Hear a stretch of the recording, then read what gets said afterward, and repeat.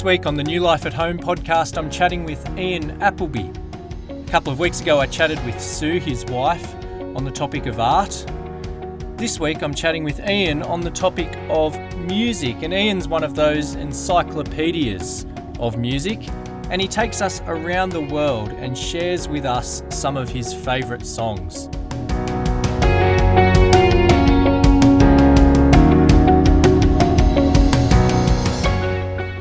Thanks, Ian, for coming on the podcast to talk about your love for music. It's a pleasure. Thanks for inviting me, Tim.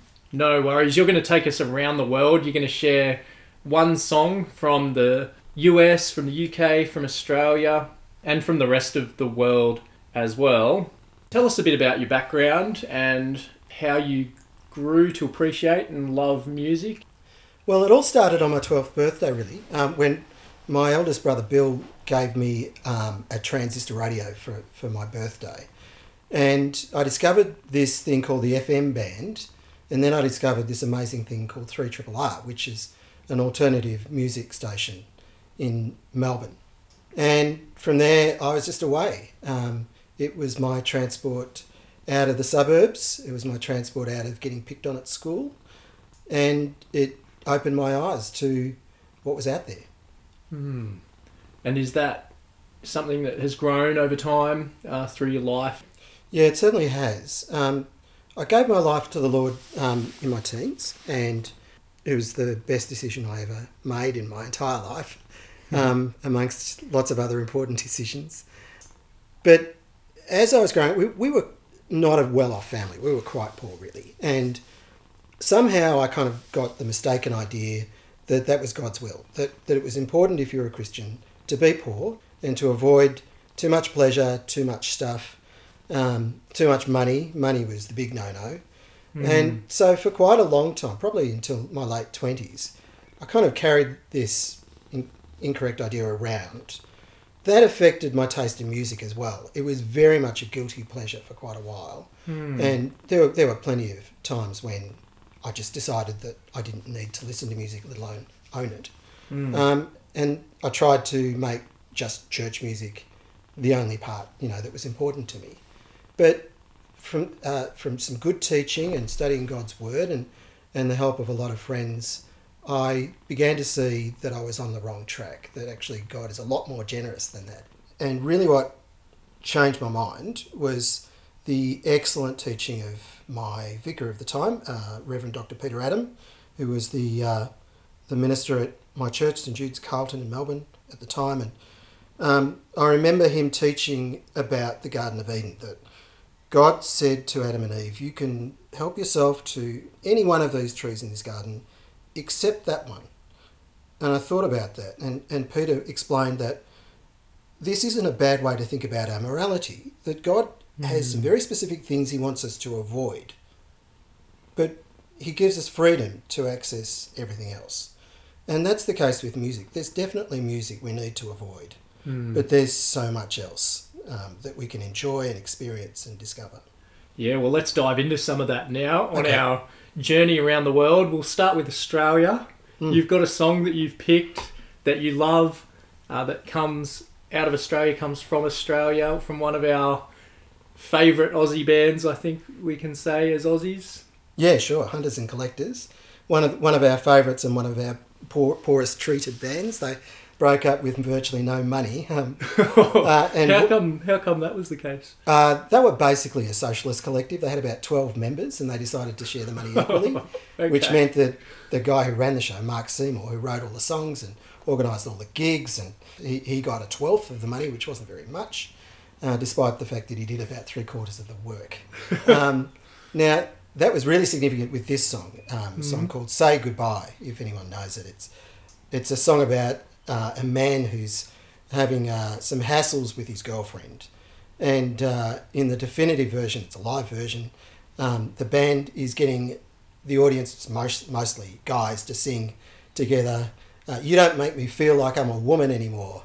And that was really a turning point for the Hunters, because before that they had been like an indie band from inner city Melbourne, and they decided they needed to make some money. So they turned up their amps and bought some guitars and started to make real sort of anthem rock. But this was really at the cusp. It was a bit of both. So they were still trying to subvert and confuse people, but they were also trying to get people to dance. And this is a really danceable song. Nice. Do you remember the first time you heard it, or the first time you danced to it, maybe? Not a big... Well, I love to dance. I'm a terrible dancer, but I do love to dance. I don't remember well, but I have to say I don't go to gigs very much. I remember getting the record, Human Frailty, and it just blowing the top of my head off. I'm one of those people, and I think there's a lot more of us out there than admit it, who, when we hear a certain piece of music, their hairs literally stand up. And I can feel it. If I'm wearing a long sleeve shirt at the moment and just thinking about the song, the shirt's getting a bit uncomfortable because their hairs want to stand up. Wow. Yeah. Awesome. So Hunters and Collectors, Say Goodbye. That's your song from Australia. Let's jump on a plane. We can't go there at the moment, obviously, really. No. But let's go to the UK. Massive centre for music and shaping pop music and that kind of thing. Yes. What have you got from the UK for us, Ian? Well, I've chosen a Beatles song. I think really for people who like pop music of any kind, there tend to be four classes labelled as Beatles people, Stones people, Elvis people and Dylan people. And I'm a Beatles person, and I reckon the Beatles people are the real pop music enthusiasts because the Beatles transformed popular music. They just took it from being, the best at what was going on at the time in the early 60s to basically turning it into what the Beatles said it was, which was beautifully produced, beautifully written, beautifully performed, short pieces of music. And the thing about Here Comes the Sun is it was right at the end of their career before they split up.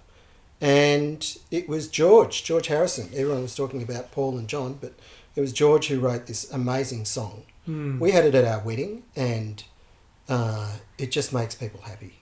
When Beck got up and sang it, I think people just felt more switched on to the fact that this was going to be a very happy occasion. It's a great song. My daughters love it. My daughters love that song. Yeah. Yeah, it's one of those classics. Such a simple song, but it is so profound as well. Yeah, simple and complex. Simplicity and complexity is almost what defines a good pop song.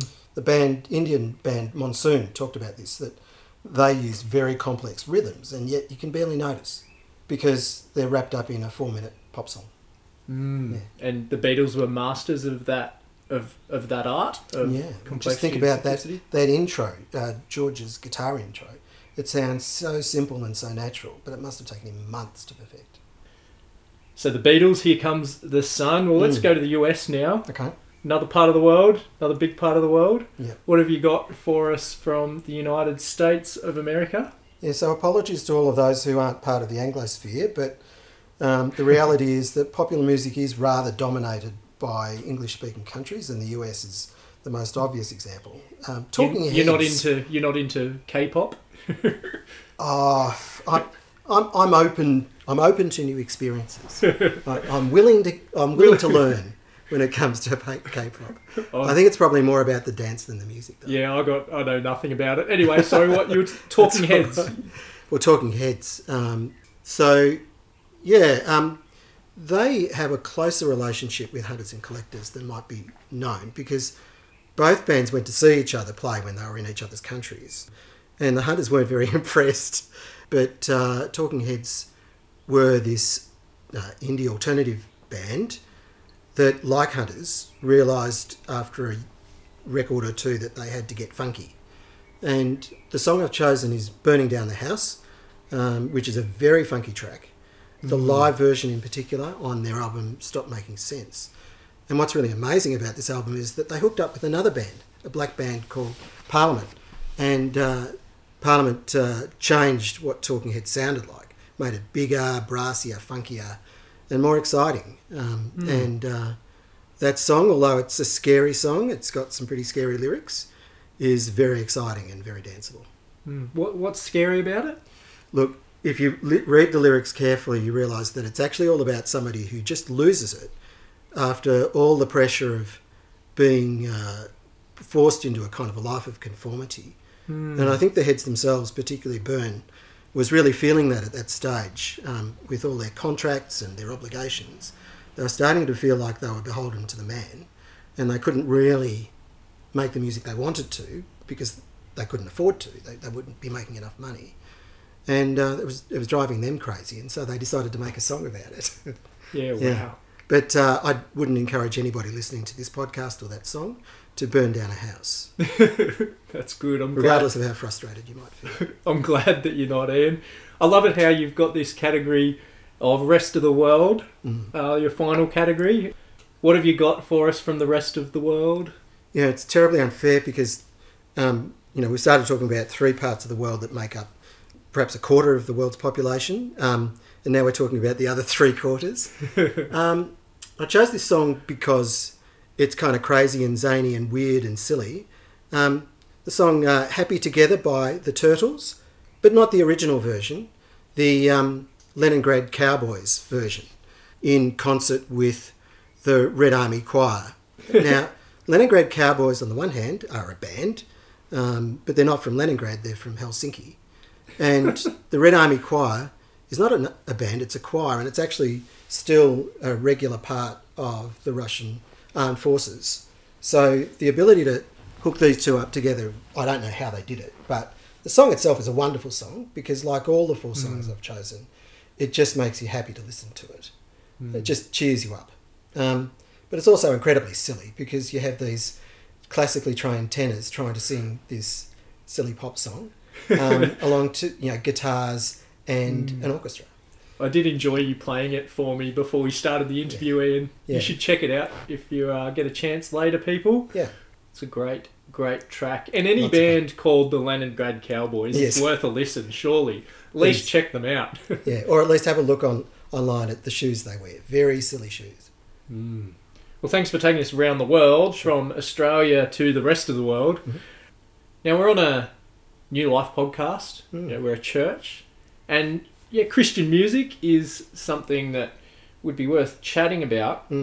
Of course, not all music is Christian music. And as you've shown us and helped us to see, we can enjoy lots of music, whether it's explicitly Christian or not, because God's given us all kinds of things to enjoy. But what do you have to say for us about Christian music? Are there particular bands that you would recommend? Well, the first thing I think I want to say is that the church has room in it for people that like pop music, classical music, jazz music, Christian music, no music. So there's plenty of room in the church for people who don't like music. And I have a lot of respect for people who made the decision to only listen to explicitly Christian music. I think that's not a bad decision to make, particularly if that's how you're inclined. I have quite a lot of Christian music, and I was talking to Tim about a particular favourite of mine called Switchfoot. They're a Californian band, and they just seemed to hit a groove a decade or 2 ago with 3 wonderful albums, which I'd recommend to be listened to together. All 3 back to back? Just, put your headphones on, turn the lights out, give yourself 3 hours and listen to Nothing Is Sound, The Beautiful Letdown, and Oh Gravity. And together they just represent this amazing skill of presenting how Christians feel to the rest of the world in a really skillful and well-produced way that just touches me. So that's something I'd encourage people to give a listen to if they have the time. There's obviously lots of music you can buy, lots of Christian music you can buy, or music that goes under the Christian genre anyway at Coorong, but there's stuff as well that you can access and find in other places too, isn't there?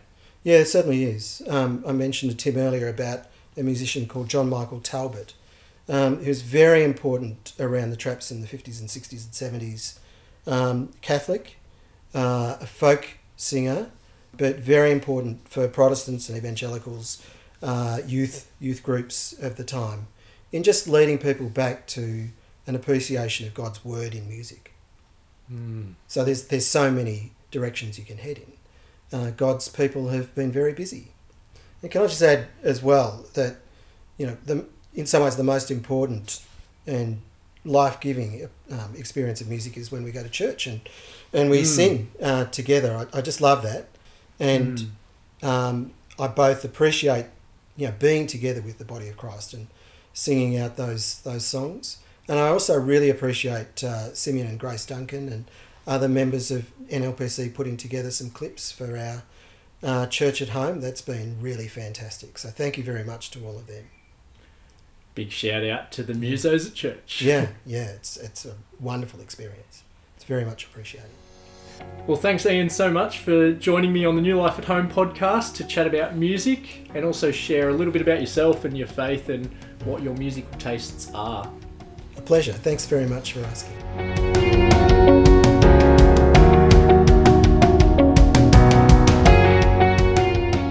Thanks for listening to this week's episode of New Life at Home with Ian Appleby. I hope you enjoyed going around the world, hearing from Ian about some of his favourite music, and also just getting to know him a little bit better as he shared his life with us. Next week on the podcast, I'll be chatting with Mike Adams. At New Life, we have a partnership with Goulburn Presbyterian Church, and Mike is the pastor there. Mike's going to chat with us about how he and his family have settled into life in Goulburn and share a little bit about what ministry has looked like for them.